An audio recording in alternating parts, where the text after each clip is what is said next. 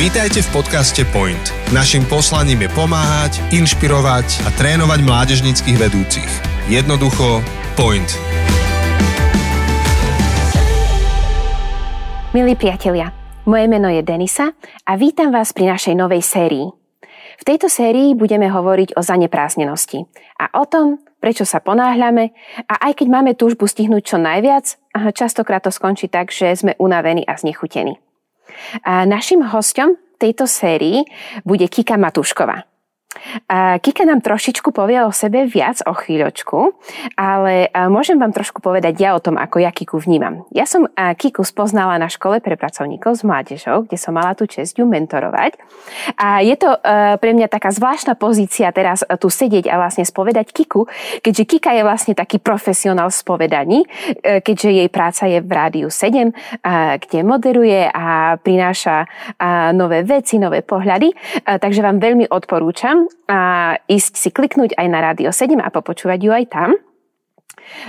Kika býva v Galante, i keď mnohí teda ju stále považujeme za Bratislavčanku. A Kika, si ty profesionál okrem rozprávania aj v zanepráznenosti, preto si tu teraz s nami? Tak v prvom rade ahojte. Deniska, to bol taký krásny úvod, že som sa skoro roztopila. Čo sa týka zanepráznenosti, tak prvá vec je, ktorú musím povedať, aj keď sme sa modlili pred týmto podcastom, že ja tomu sama neviem uveriť, že ja práve mám hovoriť o tom, ako nebyť zanepráznený, lebo ak ma ktokoľvek, čo len trošku poznáte, tak viete, že ja som človek, čo sa zdá byť, že chcem byť na všetkých miestach naraz, so všetkými naraz, pretože ľudia sú super, všetky projekty sú super a všade jednoducho chcem byť a potom sa tak vyčerpám a potom tak nevládzem. A takto môj život veľmi dlho vyzeral a som prvá, ktorá sa hlási k tomu, že potrebujem sa zastaviť a zistiť, že čo to znamená spomaliť, prečo je to dobré a ja to potrebujem skúmať.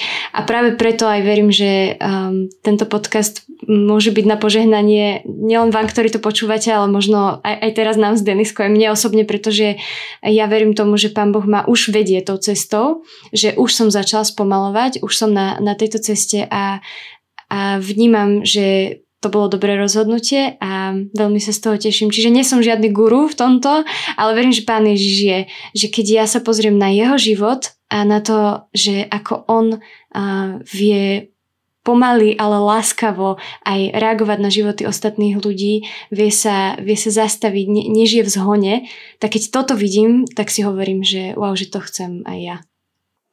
Kika, ja osobne sa veľmi teším na túto sériu, na všetky časti, lebo tiež priznávam a uznávam, že teda je to mnohokrát aj môj problém. A môjim problémom je to, že tú zanepráznenosť mnohokrát vnímam aj ako takú cnosť, že vlastne akože správny kresťan a pracovník s mládežou, no keď nie si zanepráznený, tak potom čo robíš teda so svojím časom? Takže dúfam, že aj toto možno tak trošku odhalíme tento mýtus a spoločne sa na to pozrieme. Takže začníme hneď tým, Kika, čo je podľa teba zanepráznenosť? Ako by si to definovala? Tak v prvom rade mne v mysli vždy behá taká jedna pesnička, ktorá nie je kresťanská, dúfam, že nevadí, že ju spomeniem teda. Je to od Daft Punku a vlastne sa tam spieva, že harder, better, faster, stronger. Čiže v preklade je, že máme pracovať tvrdšie, lepšie, rýchlejšie a to nás urobí silnejšími. A tá pieseň sa celá končí tým, že naša práca nemá koniec. A celá tá pieseň je taká skvel vystihujúca túto problematiku zanepráznenosti, že my presne v tomto žijeme, že všetko musí byť lepšie, všetko musí byť rýchlejšie a potom už možno budeme skutočne slobodní, pretože si vlastne odstránime všetky limity, lebo vlastne my všetko dokážeme a stále sa za niečím vlastne tak stále máme za niečím takú honbu ale nie je tam koniec, nie je tomu nikdy koniec, hej. A potom možno taká druhá vec, ktorú by som povedala k tejto zanepráznenosti sú dve slova, sú to anglické slova, jedno slovo je, že hustle a jedno, že hurry. A tu hustle by som skôr preložila ako tú zanepráznenosť, že máme plné ruky práce, že mladí ľudia sa často tak chcú povzbudzovať takými motivačnými citátmi, že neskončí vtedy, keď si unavený, ale skončí vtedy so svojou prácou, až keď si hotový. A už tuto cítim také, že niečo nezdravé. A tá druhá vec, tá hurry, by som skôr povedala, že to je taký zhon, ale vlastne veľmi úzko to súvisí. A povedala by som, že tento zhon je niečo ako keď sa ty tak naháňaš, že ty sama sebe nestíhaš, alebo sám sebe nestíhaš, že tvoje srdce, tvoja duša, tvoj duch nestíha tvojej mysli a tvojmu telu. Že ty si vždy o pár krokov ďalej, jednoducho. A toto je problém. Toto je problém a o tom si budeme asi hovoriť ďalej, že prečo je to problém a vlastne táto zaneprázdnenosť, už si to môžete preložiť do hociakých oblastí svojho života, či je to škola, práca, vaše plány do budúcna, domácnosť, vzťahy, úplne všetky, aj vzťah s Bohom, aj vzťah s ostatnými ľuďmi. Všade dokážeme byť veľmi zaneprázdnení a možno si myslíme, že na to máme aj dobrý dôvod, ale nie vždy je tomu tak. A možno taká moja úplne posledná a najvýstižnejšia a definícia, že čo je ten zhon, čo je tá zaneprázdnenosť a to, čo sa ma najviac dotýka, čo ma aj teda presvedčilo o tom, aby som sa zastavila, je to, že zhon je smrť modlitby. A toto som nepovedala ja, ale už neviem, kto múdry to povedal. Vždy sa hovorí, že C.S. Lewis, ale teraz nie som istá. Ale ja som vlastne toto čítala aj v jednej knihe a v podstate všetko, o čom sa budeme rozprávať, teda väčšina z tých vecí pochádza aj z takých kníh a podcastov, ktoré som počúvala, čítala od Johna Marka Camera a Jeffa Bethkeho a jedna tá kniha sa volá od Johna Marka Camera, že v preklade taká nemilosrdná eliminácia zhonu z našich životov. A tá druhá sa volá, že do pekla so zhonom. Čiže viete si predstaviť, že táto téma je taká aktuálna. Môžeš nám dať aj anglické verzie pre tých, ktorí chcú si to niekde naklikať a možno kúpiť, keď ich táto téma zaujme. Jasné, tak tá jedna dlhšia, ktorú radi čítate, sa volá, že The Ruthless Elimination of Hurry. A potom tá druhá od Jeffa Bethkeho sa volá, že To Hell with the Hustle. Dobre, Kika, ty si trošku už načrtla, že teda byť zaneprázdnený, aj keď sa to môže zdať, že to je vlastne nejaká cnosť alebo dobrá vec, tak je problémom. Tak skúsme sa pozrieť na to, prečo to je vlastne problém a možno aj prečo my sa tak radi prezentujeme, teda, že sme busy, že sme zaneprázdnení, že teda nestíhame a sme zavalení a tou všetkou našou prácou. Tak neviem, čím to je, možno každý by vedel povedať konkrétne zo svojho života, ale ja som si všimla na mojom živote a možno aj na niektorých ľuďoch v mojom okolí, že presne ako si povedala, že čím viac toho máme, tak tým akoby podvedome si hovoríme, že možno sme hodnotnejší, pretože sme viac toho stihli, s viacerými ľuďmi sme sa skamarátili, viac ľuďom sme sa venovali počas života, boli sme na viacerých akciách, zažili sme toho viac, boli sme vo viacerých krajinách, máme viac škôl a tak ďalej. Hej, že mám pocit, ako keby my sme mali stále takú podvedomú túžbu budovať si identitu, pretože my ako ľudia, verím, že sme stvorení s tým, že my stále hľadáme zmysel. Stále hľadáme zmysel života, zmysel všetkého, čo robíme. A keď ten zmysel nemáme, tak môžeme viacerí potvrdiť, myslím, že potom tak duševne ako keby umierame, vyschýname. A my sa tvárime, ako keby sme si tú identitu, tú hodnotu vedeli budovať sami. A vlastne preto si to budujeme z rôznych týchto vecí. A čím viac sa naplníš, proste čím viac si naplníš svoj rozvrh, tak tým to bude asi lepšie, alebo čo je, že my sa tvárime, ako keby rozvrh bol tou identitou, ale myslím si, že ja som presvedčená o tom, že to tak určite nie je. A čo viac ešte to znamená v životoch kresťana, v živote kresťana je to, že zhon jednoducho nejde dokopy so životom dcér a synov Božieho kráľovstva. Že sa to nedá jednoducho. A ja som aj v tých knihách som aj čítala takú veľmi dobrú myšlienku, že keď sa pozrieme na život Pána Ježiša, tak on žil život plný lásky a že ako keby to tempo lásky je veľmi pomalé. Že láska sa pohybuje pomaly, lebo má čas reagovať, a má čas jednoducho, hej. A o tom sa asi budeme rozprávať aj neskôr, ale zatiaľ teda takto.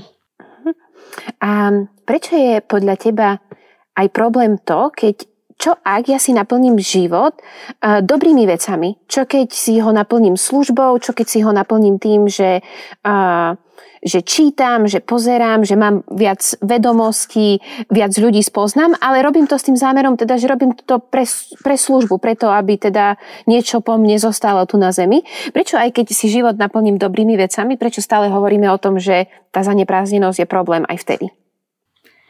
Tak mne sa zdá, že ako pri všetkom môže byť problém tvoj motív. Že Pán Ježiš sa fakt pozerá na tvoje srdce, hej, a nepozerá sa na zaplnenosť a možno ani na to, že či sú tie veci dobré alebo zlé, hej, ale pozerá sa na motív tvojho srdca. Ja si môžem naplniť leto 3 kempami, čo som kedysi aj robila, samozrejme.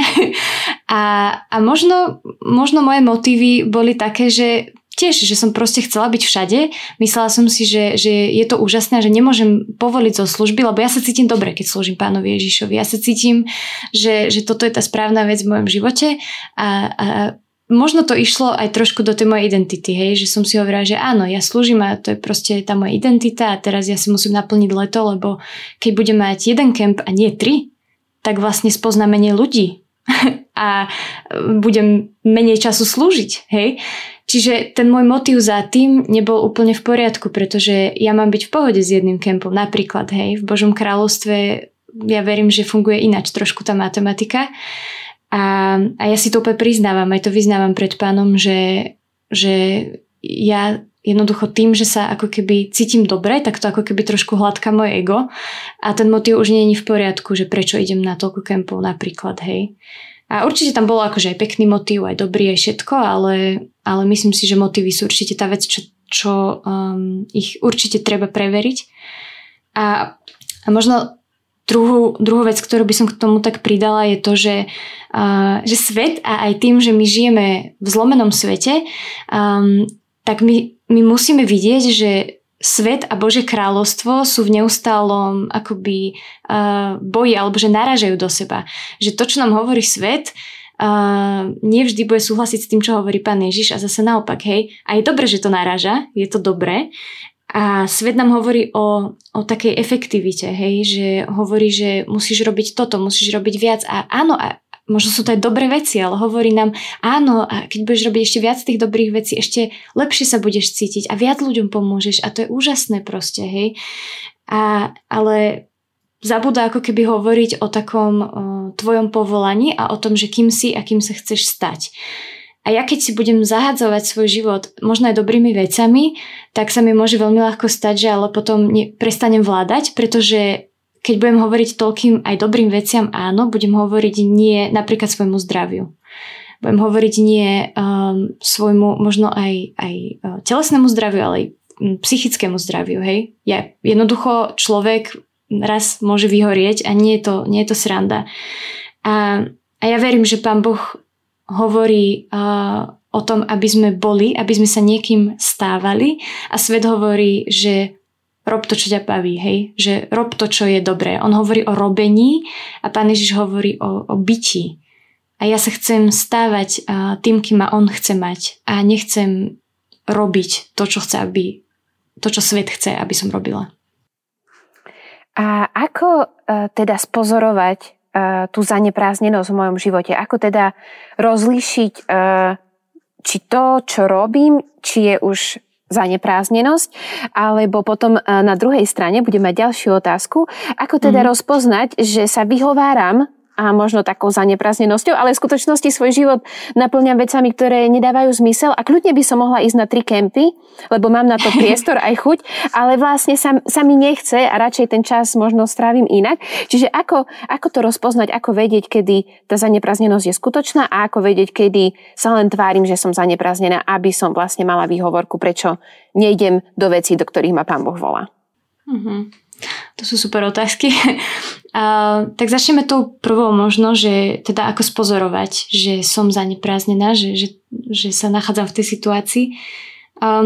Pre mňa osobne prvý indikátor toho je, že neviem niečo pustiť.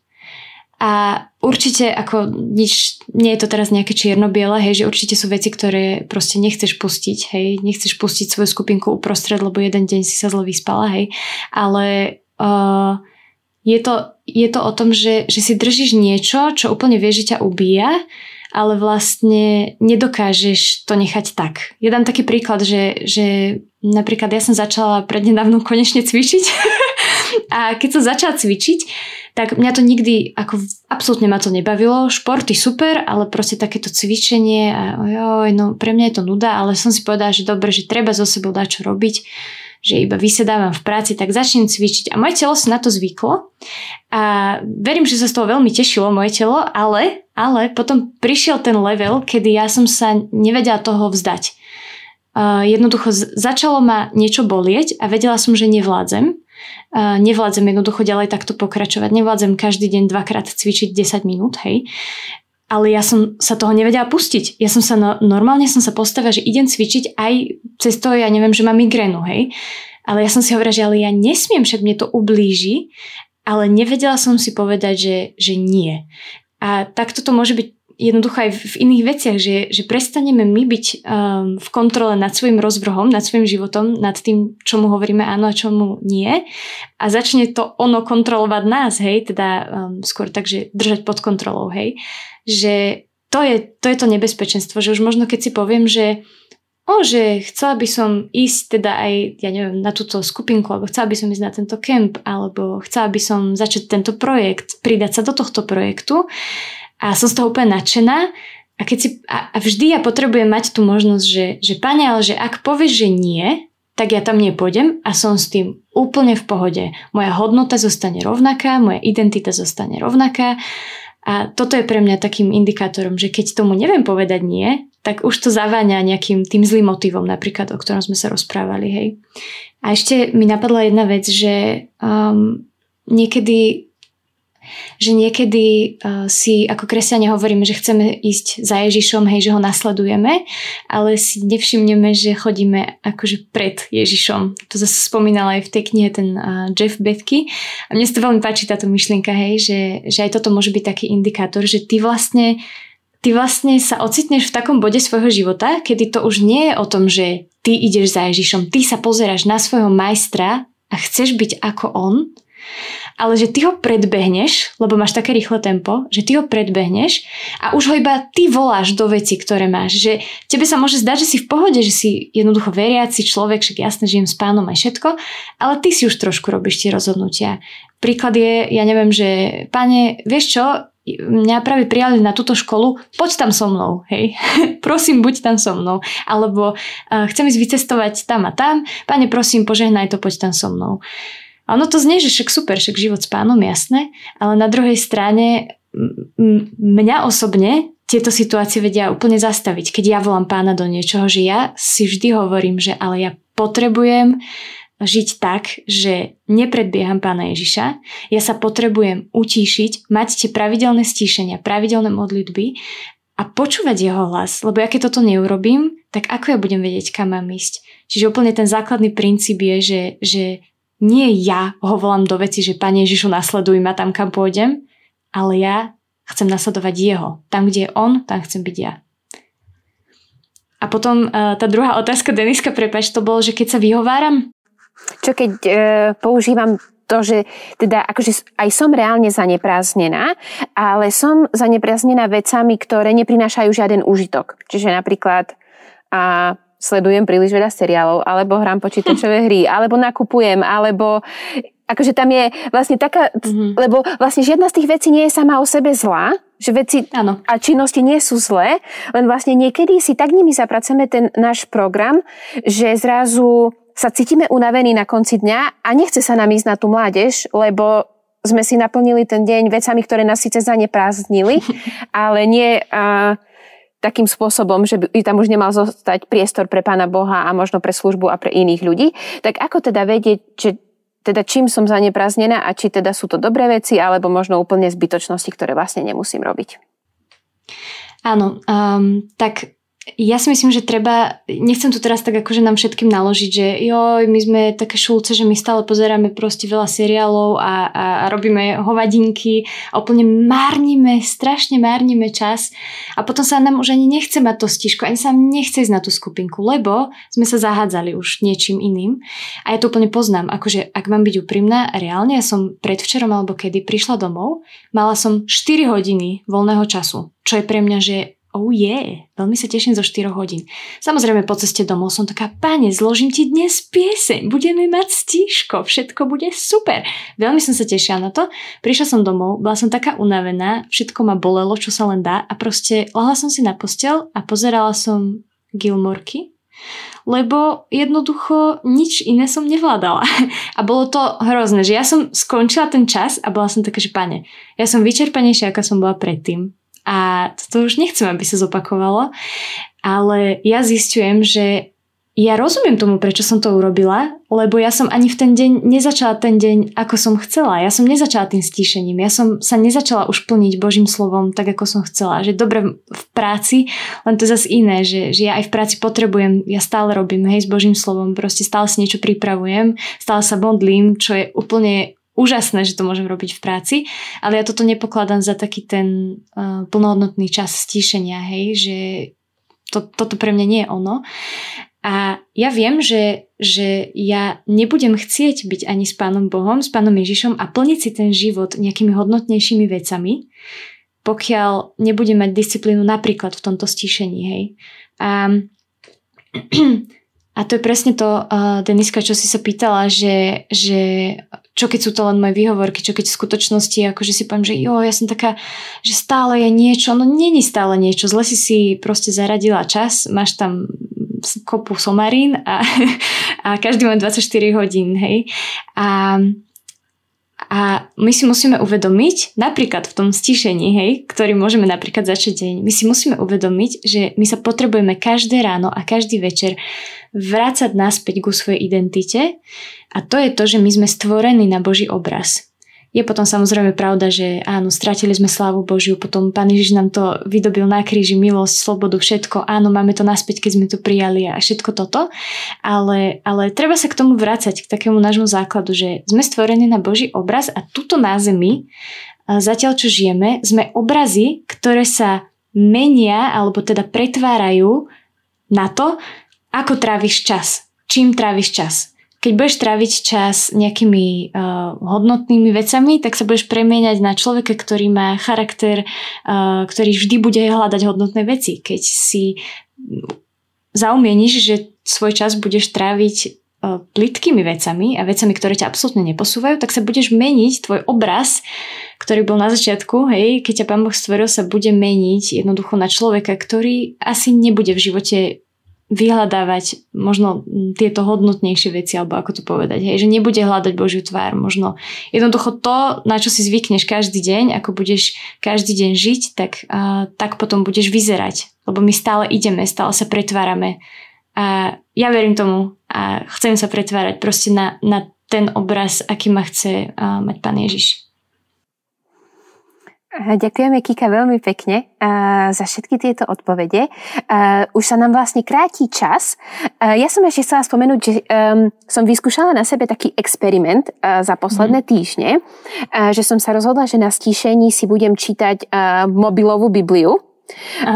Aby som teda zistila, koľko času trávim v tejto aplikácii, lebo vlastne každý týždeň mi príde potom weekly screen report a tam teda vidím, že v ktorej appke som koľko. A musím povedať, že som zistila, že Biblia vôbec nie je akože top 3, ani top 5 a možno ani top 10. A som bola veľmi prekvapená z toho, lebo akože ja tak sama o sebe mám taký pohľad, že veď si čítam Bibliu každý večer, každý večer si robím stíšenie, ale vlastne som zistila, že veľmi, veľmi rýchlo ho viem odbiť. Že ešte večer si proste niečo pozriem, alebo nejak sa zabavím, na Instagrame, alebo hoci kde. A potom už keď príde čas na stíšenie, tak to už len tak teda aby bolo, aby sa teda povedalo teda, že áno, že mala som. A to ma naozaj tak zastavilo, keď som si uvedomila, že naozaj ten čas mám a to, ako ho využívam, je veľakrát vlastne presne na miestach, kde vlastne nechcem byť, len si neuvedomujem, že toľko času tam strávim. A toto bolo pre mňa taký, že wake up call. Že naozaj asi tú Bibliu nečítam až tak veľa, ako by som si želala, aby bolo pravdou v mojom živote. A je mojou veľkou túžbou to zmeniť. Takže sa veľmi teším, že aj o tejto téme sa rozprávame a že vlastne aj takto verejne môžem vyjadriť takýto záväzok. A Kika, chcem sa ťa ešte spýtať. Máš ty pre nás nejakú výzvu na nasledujúci týždeň? Mám. A v súvislosti s touto témou zaneprázdnenosti si myslím, že tá zaneprázdnenosť alebo tá príčina je to, že hľadáme nejaký úspech, ktorým by sme sa mohli popíšiť či už sami pred sebou alebo pred ostatnými. A chcem nás iba pozvať do toho, aby sme si uvedomili, ja som to teraz vyzniem ako veľmi múdro, ale to som v skutočnosti samozrejme čítala tiež v tej knihe, ale veľmi sa ma to dotklo, že úspech v Božom kráľovstve a to, do čoho nás Pán Boh volá, je byť verný. Že to, keď si verný, tak to je ten goal, hej, to je ten cieľ, z ktorého sa Pán Boh veľmi teší. Tak skúsme možno aj tento nasledujúci týždeň, kdekoľvek budeme, či ja neviem, v práci, doma, s kamošmi, s hocikým, skúsme úspech nevnímať ako to, čo nám hovorí svet, čokoľvek to už je, ale skúsme ho vnímať, že úspech znamená byť verný Pánu Bohu. Keď si verný Pánu Bohu vo svojom živote, tak verím, že toto je ten úspešný, nechcem povedať, že koniec, lebo však máme pred sebou večnosť, ale toto je to, čo Pán Boh hľadá. Kika, ďakujeme veľmi pekne za tvoju múdrosť. Vám, milí poslucháči, ďakujeme, že ste tento čas trávili s nami a tešíme sa na vás o týždeň pri ďalšej časti z našej série o zaneprázdnenosti. Ahojte. Ahojte, veľmi sa teším. Toto je záver ďalšieho dielu podcastu Point. Ďakujeme, že ste si nás vypočuli. Tento podcast zastrešuje tréningové centrum Kompas. Naším poslaním je pomáhať, inšpirovať a trénovať mládežníckych vedúcich. Jednoducho Point.